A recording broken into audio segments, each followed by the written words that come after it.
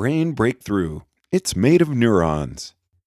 In an amazing breakthrough, a multinational team of scientists, led by Nobel laureate Santiago Ramon y Cajal, announced that the brain is composed of a ridiculously complicated network of tiny cells connected to each other by infinitesimal threads and branches. The multinational team, which also includes the famous technician Antony von Leeuwenhoek and possibly Imhotep, promoted to the Egyptian god of medicine, issued this statement. The present discovery culminates years of research indicating that the convoluted squishy thing inside our skulls is even more complicated than it looks. Thanks to Cajal's application of a new staining technique invented by Camillo Golgi, we have learned that this structure is not a continuous network like the blood vessels of the body, but is actually composed of many tiny cells, or neurons, connected to one another by even more tiny filaments. Other extensive evidence, beginning from Greek medical researcher Alcmaeon and continuing through Paul Broca's research on speech deficits, indicates that the brain is the seat of reason.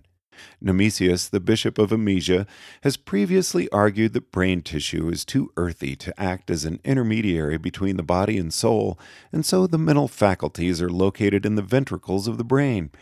However, if this is correct, there is no reason why this organ should turn out to have an immensely complicated internal composition.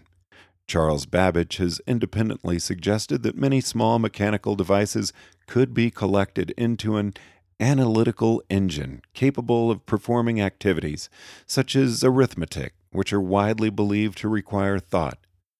The work of Luigi Galvani and Hermann von Helmholtz suggests that the activities of neurons are electromechanical in nature, rather than mechanical pressures as previously believed.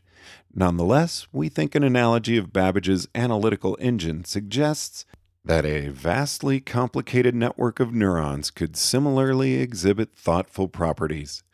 We have found an enormously complicated material system located where the mind should be. The implications are shocking and must be squarely faced.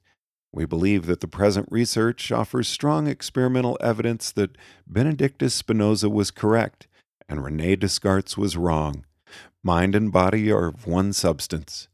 In combination with the work of Charles Darwin, showing how such a complicated organ could, in principle, have arisen as the result of processes not themselves intelligent, the bulk of scientific evidence now seems to indicate that intelligence is ontologically non-fundamental and has an extended origin in time. This strongly weighs against theories which assign mental entities an ontologically fundamental or causally primal status, including all religions ever invented. Much work remains to be done on discovering the specific identities between electrochemical interactions between neurons and thoughts. Nonetheless, we believe our discovery offers the promise, though not yet the realization, of a full scientific account of thought. The problem may now be declared, if not solved, then solvable. We regret that Cajal and most of the other researchers involved on the project are no longer available for comment.